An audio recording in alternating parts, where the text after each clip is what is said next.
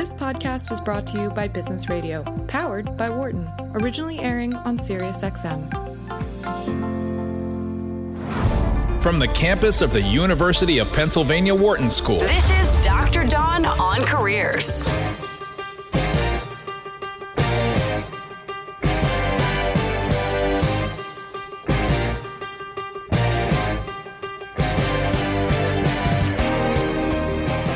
Welcome to Dr. Dawn on Careers on SiriusXM, channel 132. This is your host, Dr. Dawn Graham, and in my day job, I lead coaching for the executive MBAs at the Wharton School. I'm also a licensed psychologist, former corporate recruiter, and author of the book Switchers, How Smart Professionals Change Careers and Seize Success.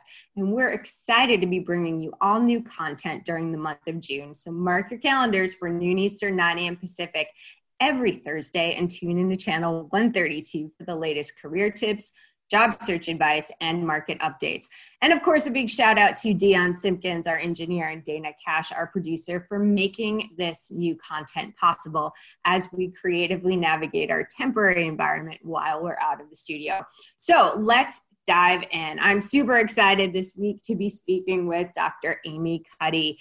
Dr. Cuddy is a social psychologist, best-selling author, award-winning Harvard lecturer, and expert on the behavioral science of power, presence, and prejudice. Dr. Cuddy's first book, Presence: Bringing Your Boldest Self to Your Biggest Challenges, is a New York Times bestseller and has been published in 35 languages. And she's currently writing 2 new books, the first one on public speaking and the second titled Bullies, Bystanders, and Bravehearts. So we will be getting a sneak peek into those books today as well. And these delve into the psychological causes and consequences of bullying among adults. And so let's go ahead and talk to Dr. Cuddy. Welcome to the show, Amy. We're so excited to have you. Thank you so much for having me. I'm so excited to be speaking to humans, so it's great. Yeah. So first off, I'm a very big fan of your work, and I've referenced several points from your research in my book, Switchers, and I definitely want to cover that. But first, I want to start with something that we talk about a lot on this show, which is prepping for the interview, and of course, stifling the anxiety that comes with that. And we often recommend to people to use a power pose, which I know is one of the things that you are most famous for. But for our listeners who maybe haven't heard this before, what is this technique, first of all? And then why is it so incredibly helpful? Well, I mean, the idea is that when we feel powerful, we expand our bodies. We literally take up more space. When we feel powerless, we do the opposite. We contract, we kind of wrap ourselves up, we touch our faces and our necks. I mean, think about people maybe in a race, crossing the finish line in first place. They throw their arms up into the victory pose. In all sports, you see the same thing because they're feeling powerful. Now think of someone who is, let's use sports again, when they're not doing well and you watch them sitting on the bench, they're making themselves small when they're losing and feeling powerless. Animals do the same thing. This is true across cultures. So when we feel powerful, we expand. When we feel powerless, we contract.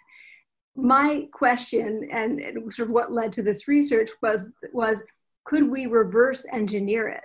So could you expand? And will that make you feel more powerful, even when you're not feeling particularly powerful? Before you go into a job interview, for a lot of us, we go into a kind of vigilant, anxious, fearful state that's, akin to the, fight, flee, or faint response that animals have when they're being chased by a predator, like a tiger. Now, that's adapted if you are actually being chased by a tiger. Right? But it's not adaptive if you're going to do a job interview where you actually need to be coming across as brave and strong and be able to connect with people. So what if you expand and take up more space before walking into that job interview? Because your inclination before walking into a job interview is going to be to make yourself smaller. And if you look up even job interview waiting room, if you do like a Google image search, you will see people in these contractive postures or like hunching over their phones. So what we find, and what lots of others have found in different fields of psychology and related fields, is that when people adopt a posture or even movement that takes up more space, like standing with your hands on your hips and your feet apart, for example, like Wonder Woman, it causes them to feel more powerful, more confident, more in charge. And when you feel more powerful, your psychological approach system is activated, which means you approach these challenging situations like job interviews, not as if they're threatening, but as if they're an opportunity, right? And you see other people not as potential threats, but as potential allies. So it completely changes our orientation toward challenging situations and toward the people who are in these challenging situations. Yeah, and I would say this absolutely works. I do this. I do some type of power pose, whether I'm going to be presenting or before the radio show. Dana and Dion know for sure that I'm in there making all sorts of different movements, and it not only makes me feel much more relaxed, but it definitely gives me confidence and energy that I need to come across on air. So I think this is something that's really simple that anyone can do in any place. And it doesn't matter if it's a job interview or you're going to be doing a presentation. It's like this idea of, as the title of your book is, this idea of being present for just a moment and really getting your body or your mind to follow your body. In the same way, if you smile, you kind of automatically feel a little bit happier. And I think this is something that I stress with our listeners because it's very simple to do. So maybe we can back up too a little bit and talk about, I know your research, you talk about different types of power, social power versus personal power. Can you define, what a little bit more and how they play a role in our careers and the job interview and the job search process? Yes, I think that's really important. So social power is zero-sum power. It's power over others or power over resources that others need. It is really one person controlling other people. And it's zero sum, right? So the more one person has of social power, the less another person has. Personal power is infinite. It's non-zero sum. Personal power is not control over others, it's control over the self. So it's your ability to summon your best, strongest self and bring that person forward when you most need to. So it's more akin to the idea of agency or self-efficacy. So it's, can we do what we want to do? And again, that is not neglecting, I'm not neglecting that systemic power differentials that are unfair are not affecting us. They absolutely are. But personal power is a different construct, right? So that's what personal power is. It is a psychological state in which we are attuned to and able to, really bring forth our best selves.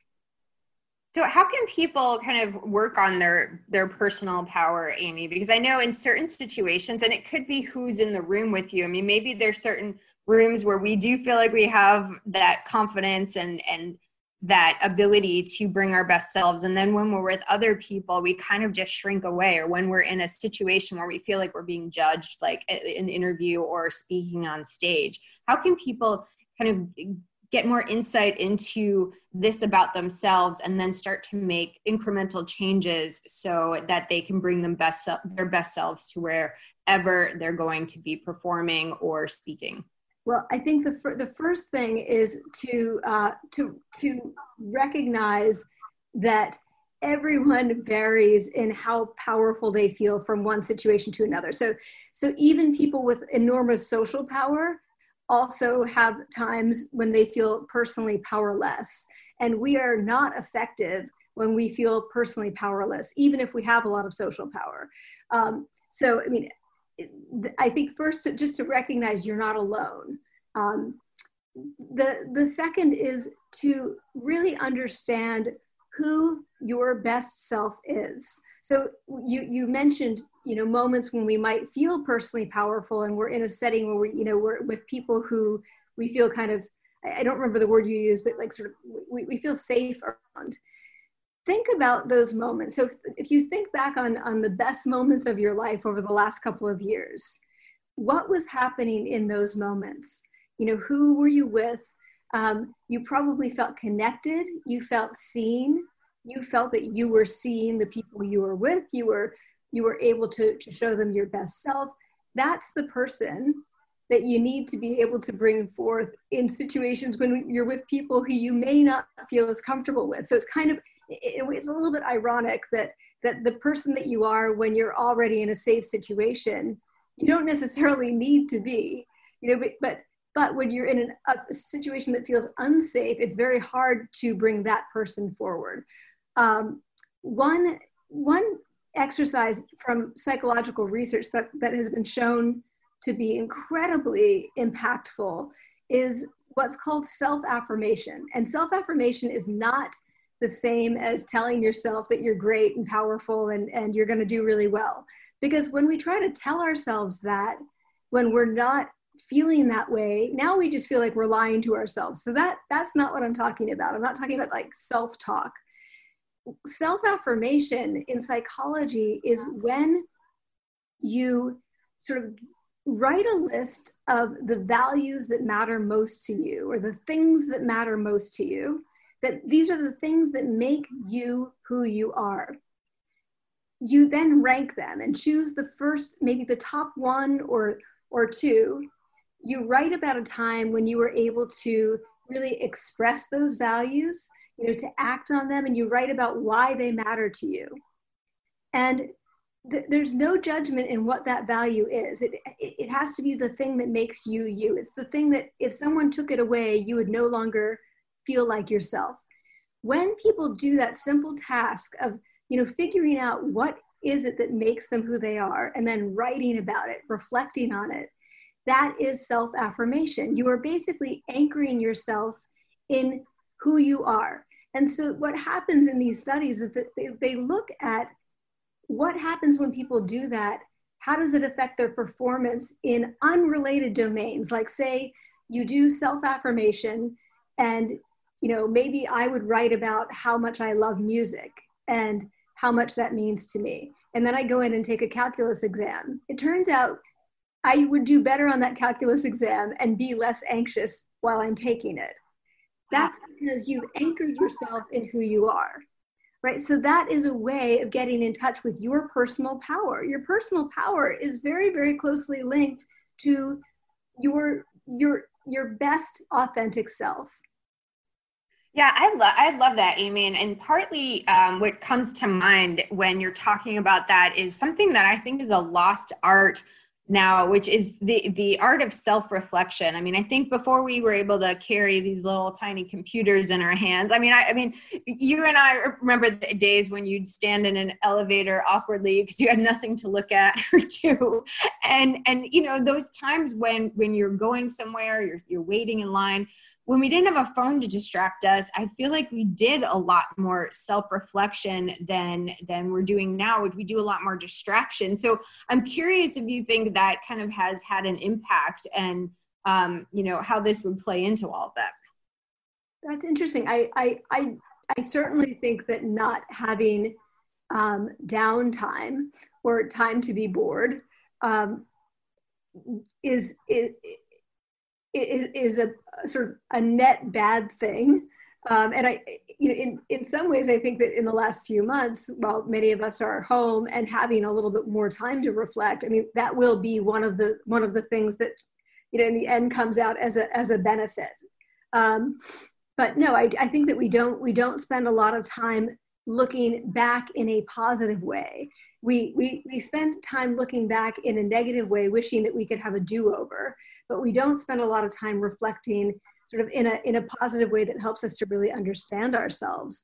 And, you know, that matters because it's about understanding our story, understanding sort of our narrative. How did we get to be, excuse me. It's about understanding our story and our personal narrative and how we got to be who we are. Because, you know, if we don't really own and believe our story and understand our story, no one else will believe it, right? It's like if you can't sell something that you yourself wouldn't buy. When somebody's trying to sell something that they wouldn't buy, you don't want to buy it. Think about like when you're in a restaurant and the server tells you about the daily special and you say, is it good? And they answer yes, but you can kind of tell by their facial expression that they don't think it's good. You're not going to buy the daily special. The reason you're asking is not because they're going to give you a straight answer. You're looking to read their body language, and their tone to figure out if they would buy it themselves. So, this may seem like it's not the same as the self, but it is. In a way, when we're going into a job interview, you are, in a way, presenting yourself as something that you want people to invest in. And if you don't understand your story and understand yourself and believe in yourself, other people cannot believe in you. They cannot want to invest in you. Yeah, I think that is great advice. And I want to tap into something that just pull out of that is so important about just being able to tap into and self-reflect something about your true self before you go into a test or an interview or speaking, and the fact that alone, tapping into kind of your true self and who you really know yourself to be, can help you to be better at that task. And hey, if you're just tuning in, you're listening to Dr. Dawn on Careers on Sirius XM 132. I'm your host, Dr. Dawn Graham. Hey, if you want to stay up to date on the latest career and job search news, tips, and advice, be sure to follow me on Twitter at Dr. Dawn Graham. Today, we are so fortunate to be speaking with Dr. Amy Cuddy, social psychologist, TED speaker, award-winning Harvard lecturer, and author of the best-selling book, Presence. And we're talking all about how to have more presence and to show up and feel more confident, and how body language is such a big part of that. So Amy, I'm curious, one of the things that always cracked me up in your TED Talk was when you showed the handshake video. Like handshakes are kind of gone. We're not going to have that first impression with a handshake in an interview. So has something replaced that in the video interview? Oh, wow. I feel like we're still working this out. Like we're in the like very primitive stages of figuring out how to interact by video. You see, I think that we see behavior now in like Zoom calls that we're not going to see a year from now. Like, people might be in a Zoom call with a dozen other people and they're fidgeting and they're looking at their phone and they're doing all kinds of things, and it's so distracting. They think that like if they're not the ones being observed directly or speaking, that no one's noticing what's happening.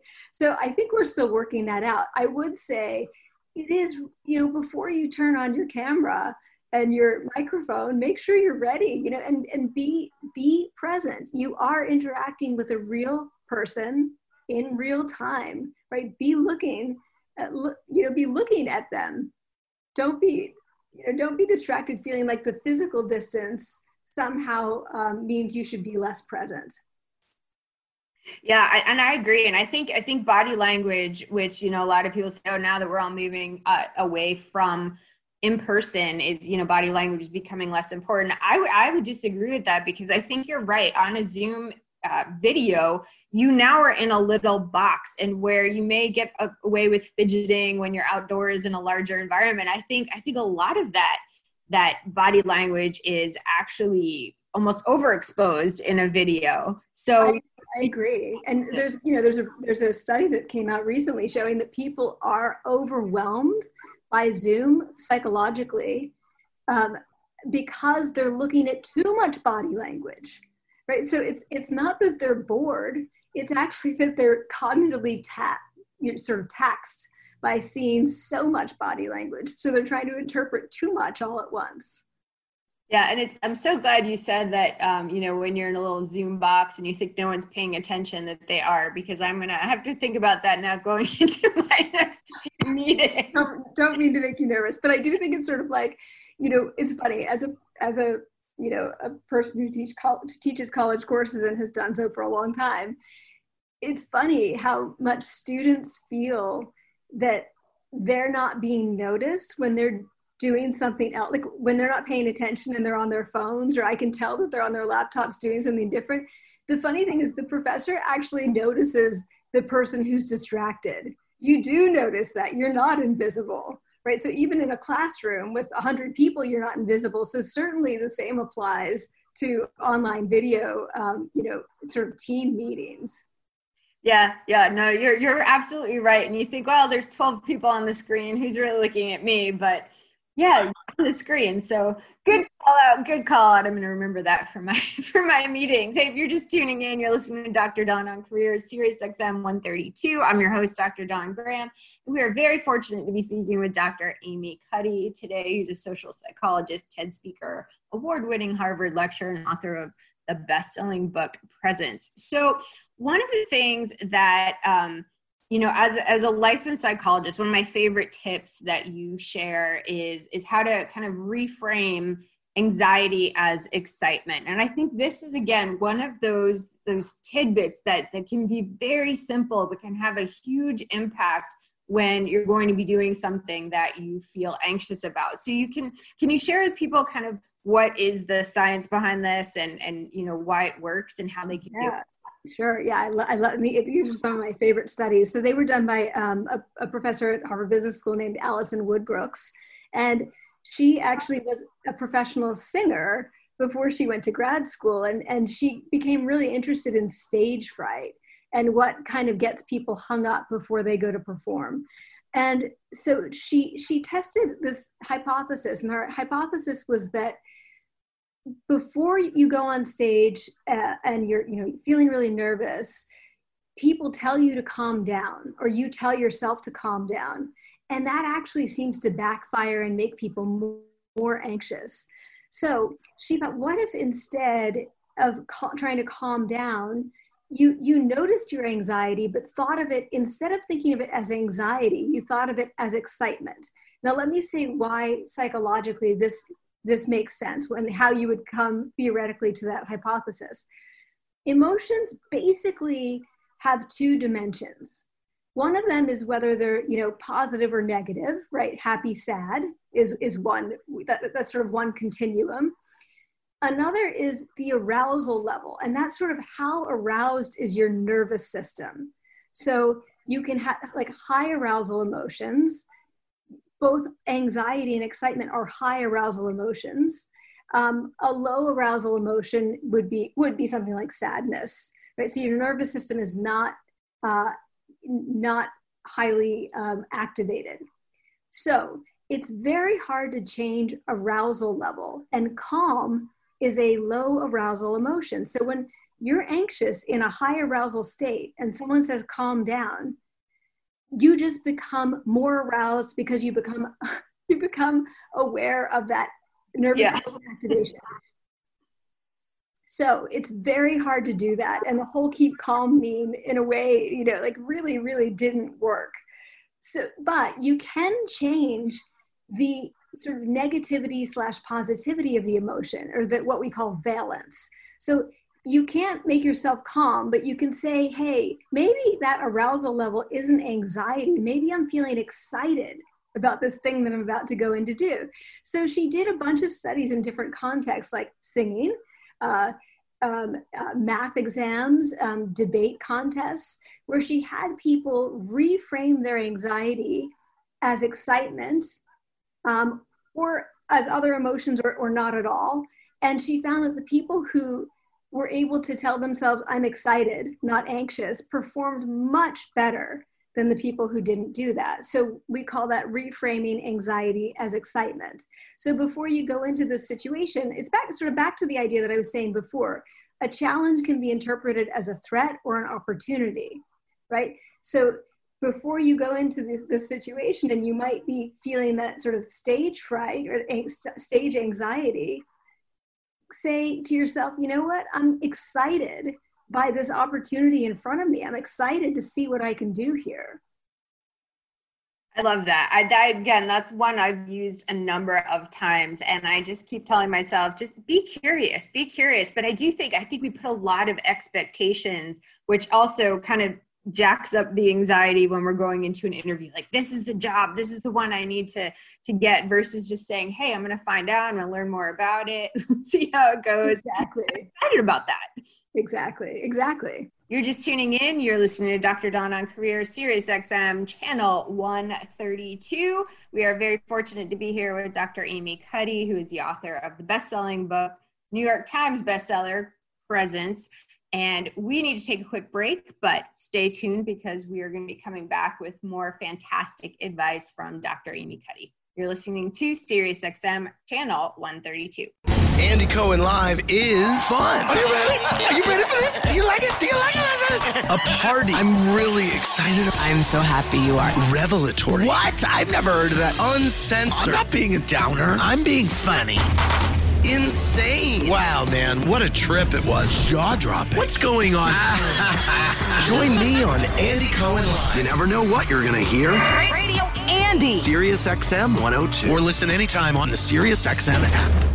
Volume Sirius XM 106 is your 24/7 talk channel about music. Featuring the most respected and knowledgeable people in the music business. Bill Flanagan. Robert Plant. There's got to be enough variety amongst the people that I play with so that I'm amazed sometimes. John Resnick. Rob Thomas. There's certain moments, like, to me, to step outside of myself and be a part of a pop world. And Steve Jordan. John Mayer. I had to learn how to be loved, and the crowd gave that to us. This is Volume Sirius XM 106, your liner notes to the world of music.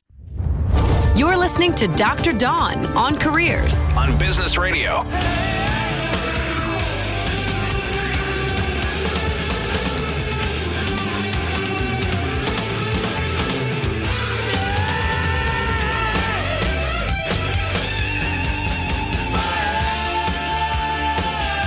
Hey, welcome back to Dr. Dawn on Careers on Sirius XM 132. In case you haven't heard, we are back with all new episodes in June every Thursday. So mark your calendar for noon Eastern, 9 a.m. Pacific each week and tune in to hear the latest career advice, job search tips, and market updates.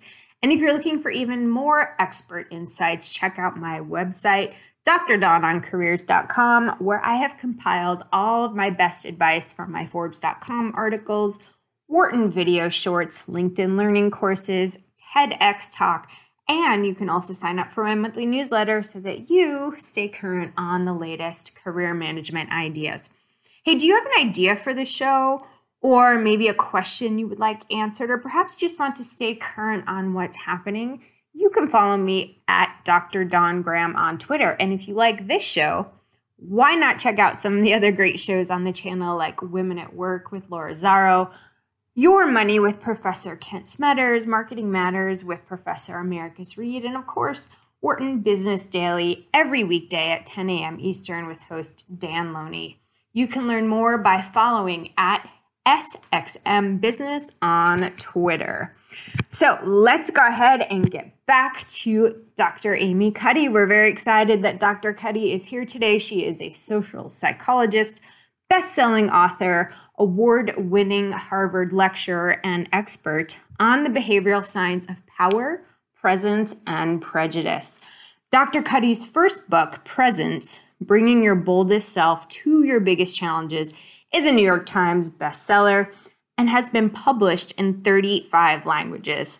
And she is currently writing 2 new books, the first one on public speaking and another titled Bullies, Bystanders, and Brave Hearts, which delves into the psychological causes and consequences of bullying among adults.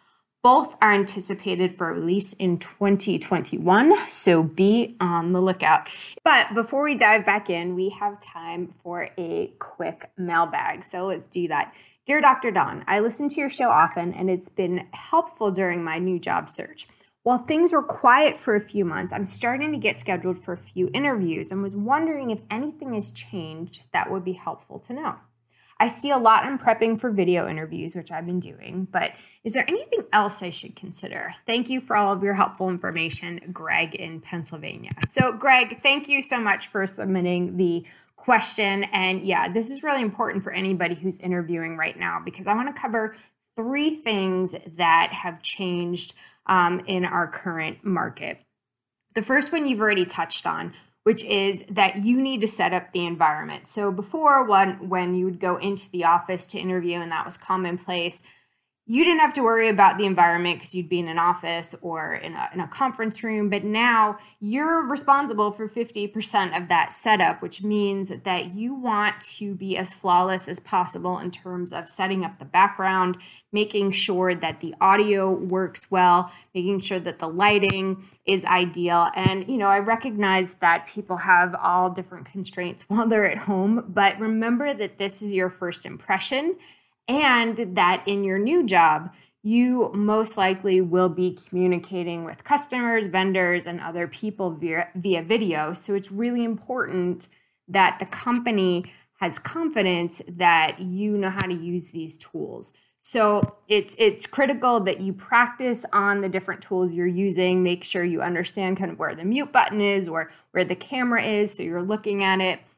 And I think that people understand that video is now part of the interview process, but I don't think they realize necessarily how important it is because it's an audition of sorts, since you'll likely be using this technology on the job. So you've got that one covered, but I wanted to reiterate because it is pretty important.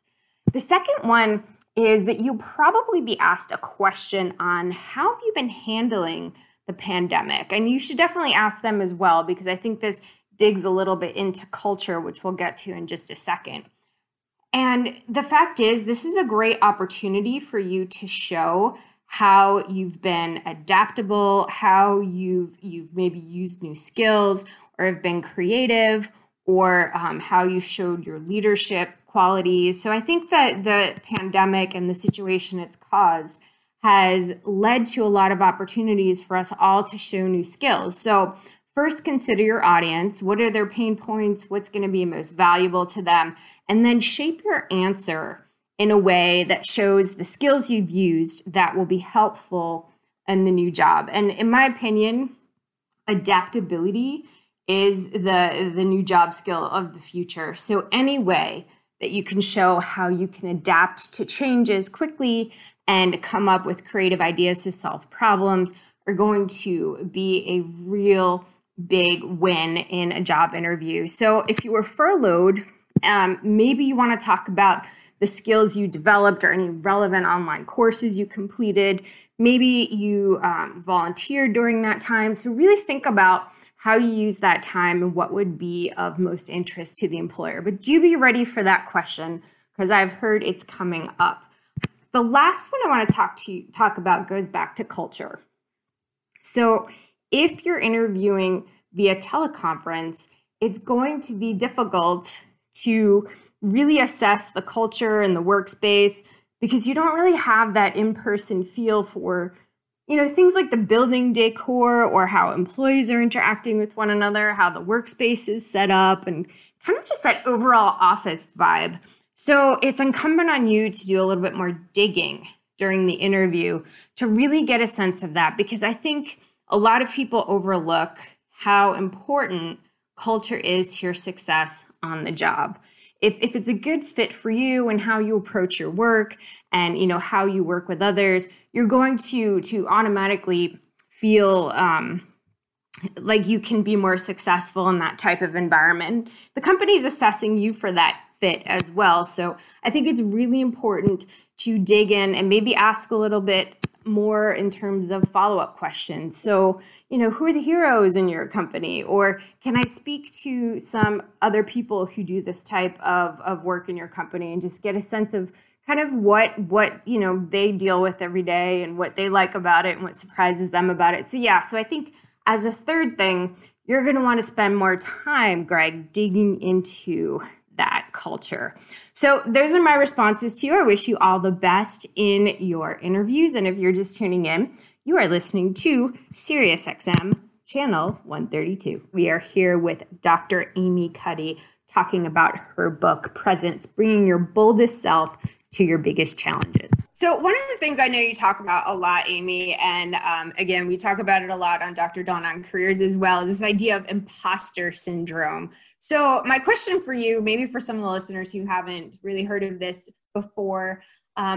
What is this? Does it impact different groups disproportionately? And most importantly, how can we get beyond this? That's a great question. Imposter syndrome is known as the experience of feeling like a fraud, either in a job or maybe as a student at a school, and believing that you're going to be found out and kicked out, right? So you feel like you don't deserve to be there, but everyone else does. That's what was originally known as imposter syndrome. The woman who first started studying it, Pauline Clance, now says she wishes she had called it the imposter experience, because a syndrome is something that's uncommon. It's a syndrome is something that's uncommon. It's a pathology. And she said imposter syndrome is so common, nearly everyone experiences it, that she now wishes she had called it the imposter experience. It does not disproportionately affect any group, despite the cultural myth that it does. Women and men experience it equally. Women were just more likely to openly report it and talk about it. Men felt that it wasn't okay for them to admit to it, which is a burden, so men were not sharing it and not talking to each other about it. It's also equally common across, different demographic groups, different professions. About 85% of people experience the imposter experience at some point.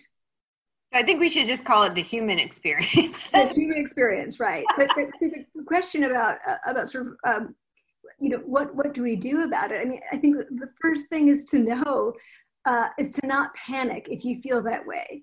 That know that almost everyone feels this way at some point, and that we feel it more often in new situations or after being acknowledged or awarded for something, right? So when we achieve something, we're more likely to feel that imposter experience, because we worry that, well, what if we didn't deserve that thing that we just won?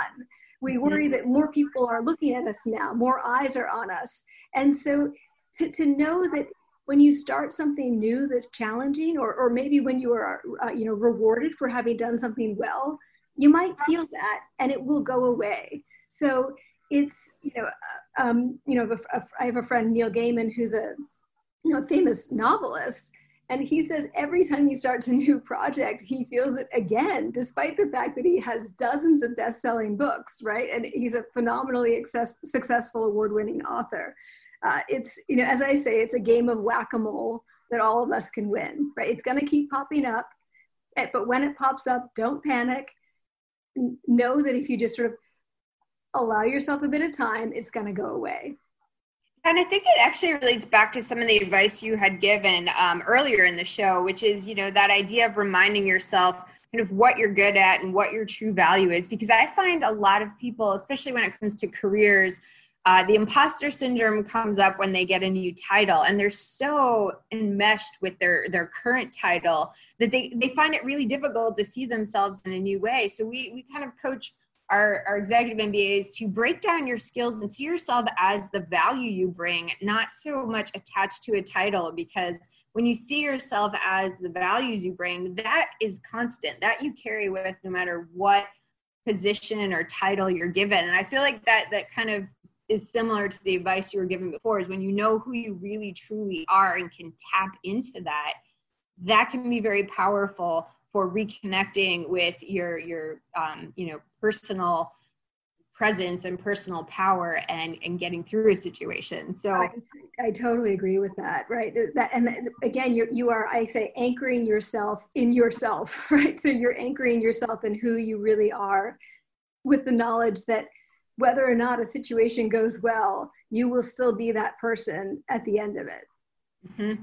So we, there's a lot of debate on the fake it till you make it. But what I love about your TED Talk is that you've kind of modified this common phrase a little bit into a way that I think would be more digestible for people who don't really resonate with the first one. Can you share that?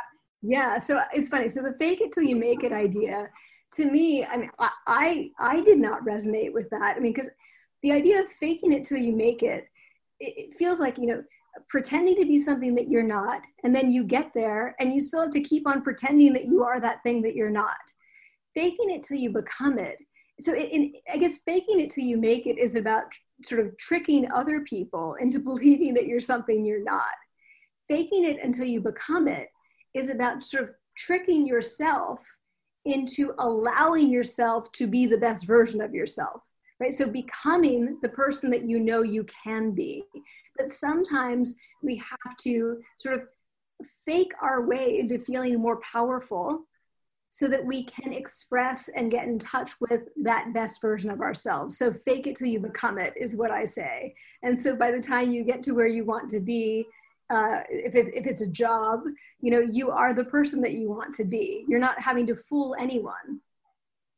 Yeah, I love that too, because I feel like a lot of times when I'm coaching students on finding a new job or getting a new job and they're thinking about negotiating, one of the tips I give them is negotiate the job as if you've been doing it for 6 months, not as if you're on day one. Because the fact is, right now, of course, it seems like you have a big learning curve because you do. But think about 6 months from now. Wouldn't you have wanted to negotiate based on what you'll know at the 6 month point? And I think it's very similar to what you're saying, fake it till you become it. Because if we reflect, and we're going back to this reflection, we know that there's so many situations where we might have experienced imposter syndrome. And now we think, that's no problem. And so I think, again, it goes back to this reflecting on the fact that you've done this and it's worked, and to just call that up and do it again.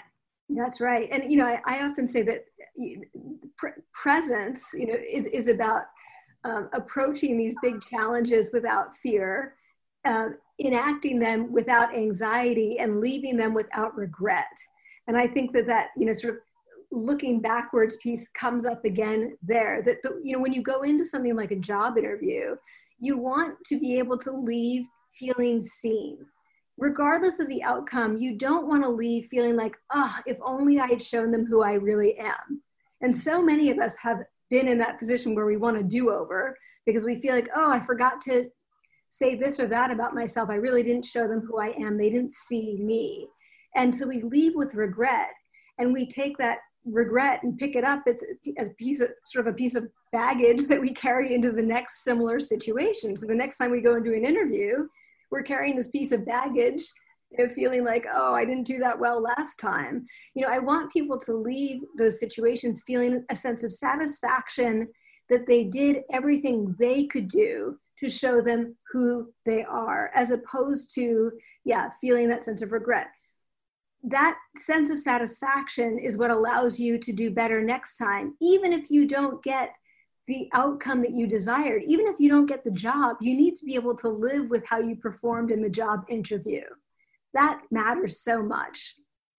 Yeah, that is so well said. And I love that image of, don't bring your baggage into the interview. They're already hard enough. So, right. Hey, if you're just tuning in, you're listening to Sirius XM 132. And has the current economic climate inspired you to make a career change?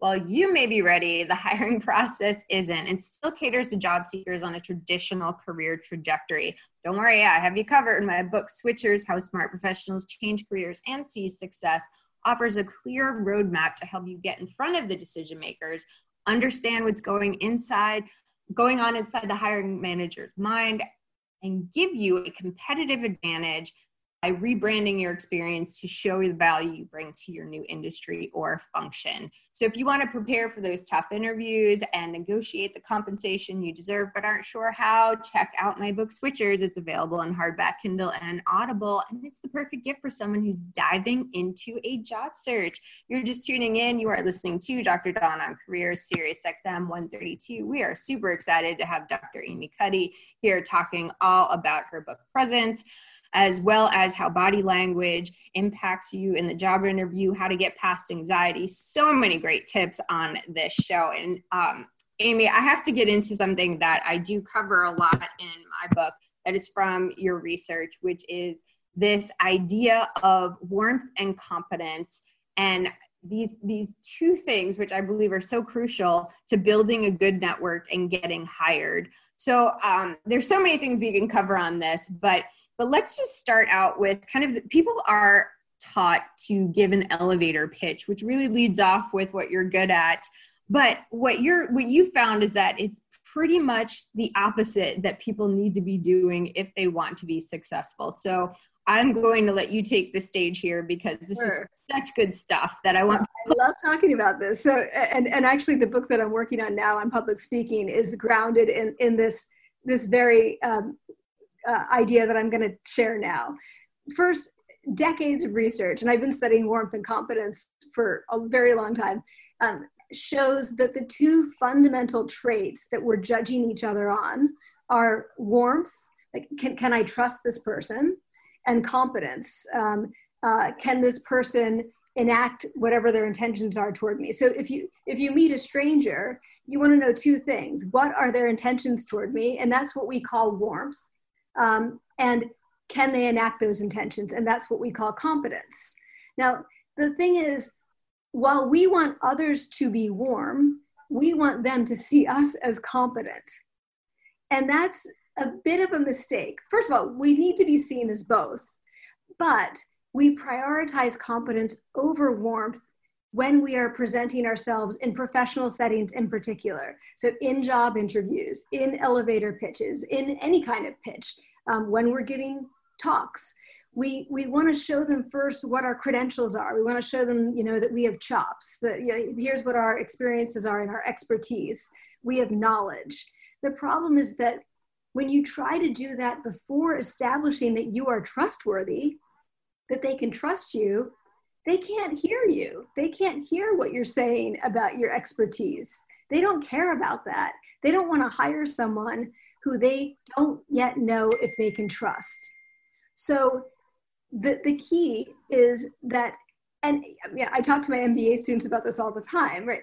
They go into their summer internships and they will spend the first 6 weeks trying to show that they're the smartest guy in the room, right? And try to do things on their own. They never want to ask for help. They don't socialize with anyone.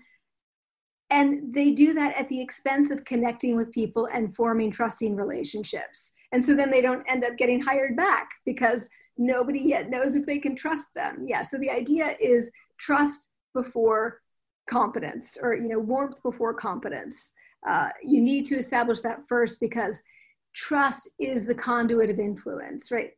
All of your knowledge has to travel through some medium, and that medium is trust. And I love the example you give. If you consider that in the caveman days, it was more important to figure out if your fellow man was going to kill you and steal all your possessions, and if he was competent enough to build a good fire. That is like such a that's right. I mean, of course, yeah. You want to know, like, what are their intentions toward me? Do they intend? I mean, is this friend or foe? And if we have no information about that, and people just come in kind of swinging, like wanting to show us how strong and competent they are, then that strength and competence isn't seen as, a gift that's going to be shared with us. It's seen as potentially a threat, right? So trust has to come first. And that often means, that we need to shut up and listen before we even start talking. And I think this translates into, this idea of likability. And there's so much out there on multiple studies showing that this idea of likability or warmth or, trust is equally, if not more important than competence when managers are making hiring decisions. It's also really been demonstrated to help you be successful in the job, because people who are perceived as likable get more assistance at work, they obtain more pay raises, they get more information, which can be super helpful. And this one always gets me. Their mistakes tend to be more easily forgiven, which I think is so true. I mean, think about it. That person that you love, if they show up late to a meeting, you're like, oh, that's okay. But then there's that person who's kind of a grouch and you're like, see, they're late again. Yeah, for sure. And I think, the other thing is that, like, I prefer the term warmth because I feel like warmth is about being warm-hearted. It's about your intention toward others. And that's really what it's about. Like, more than being the most charismatic, fun person. I mean, you want to make sure that people know when you come into an interaction, they feel a sense of relief because they know, I know I can trust Amy. I like her because I know I can trust her. I feel better when she's around because I know I can trust her. And so that's, really what it is about. And it makes sense that characteristic is more valuable, both in personal and professional settings. But we forget that in professional settings, it matters so much. So I love this topic, and I'm so excited that one of your next 2 books that's coming out next year is focused on public speaking and how all of this plays into it. And while we're kind of winding down here, can you give us a little sneak preview into your other new book, Bullies, Bystanders, and Brave Hearts? So Bullies, Bystanders, and Brave Hearts is about adult bullying. And adult bullying is a problem. It's not only kids who bully. And it looks at the pattern of how it happens, whether it's in the workplace or in politics. And it doesn't just involve one person being a jerk. Adult bullying or mobbing is when one person or 2 people are able to get a mob of people to kind of shut down and silence somebody else, so much so that person either is sort of forced to leave or can no longer tolerate being there. And what I'm curious about, and what this book will look into, is not so much those initial couple of bullies, but all of the bystanders who see this happening, who know it's wrong, and who do nothing to step in and go, this is not a dignified way of behaving, like something wrong is happening here.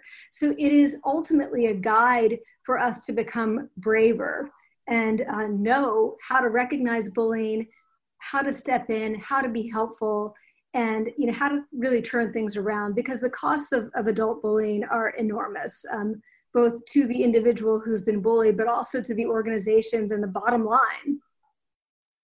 Well, I think that's a book that we are all eagerly anticipating, Amy, and both books, the one on public speaking for sure as well. And hey, if you're just tuning in, we've been talking with Dr. Amy Cuddy. If you've not yet had the chance to read her first book, Presence, Bringing Your Boldest Self to Your Biggest Challenges, it is a New York Times bestseller and has been published in 35 languages. So be sure to check that out, as well as Amy's very popular TED Talk. Amy, thank you so much for joining us today on Dr. Dawn on Careers. Where can people learn more about you and your upcoming books?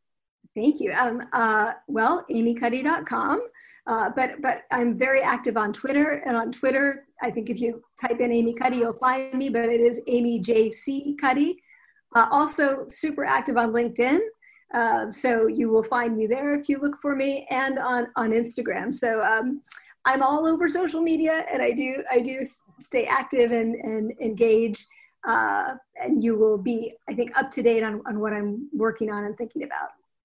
Fantastic. Well, we definitely recommend that you follow her, as it would be very difficult not to find you. And of course, if you reach out to Dr. Amy Cuddy on LinkedIn, be sure to send a personalized message so that she knows where you got her information.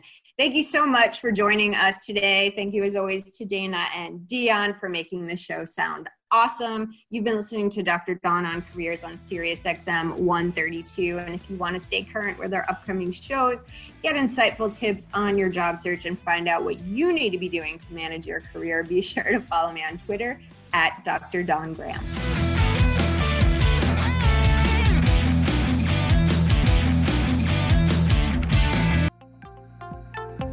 For more insight from Business Radio, please visit businessradio.wharton.upenn.edu.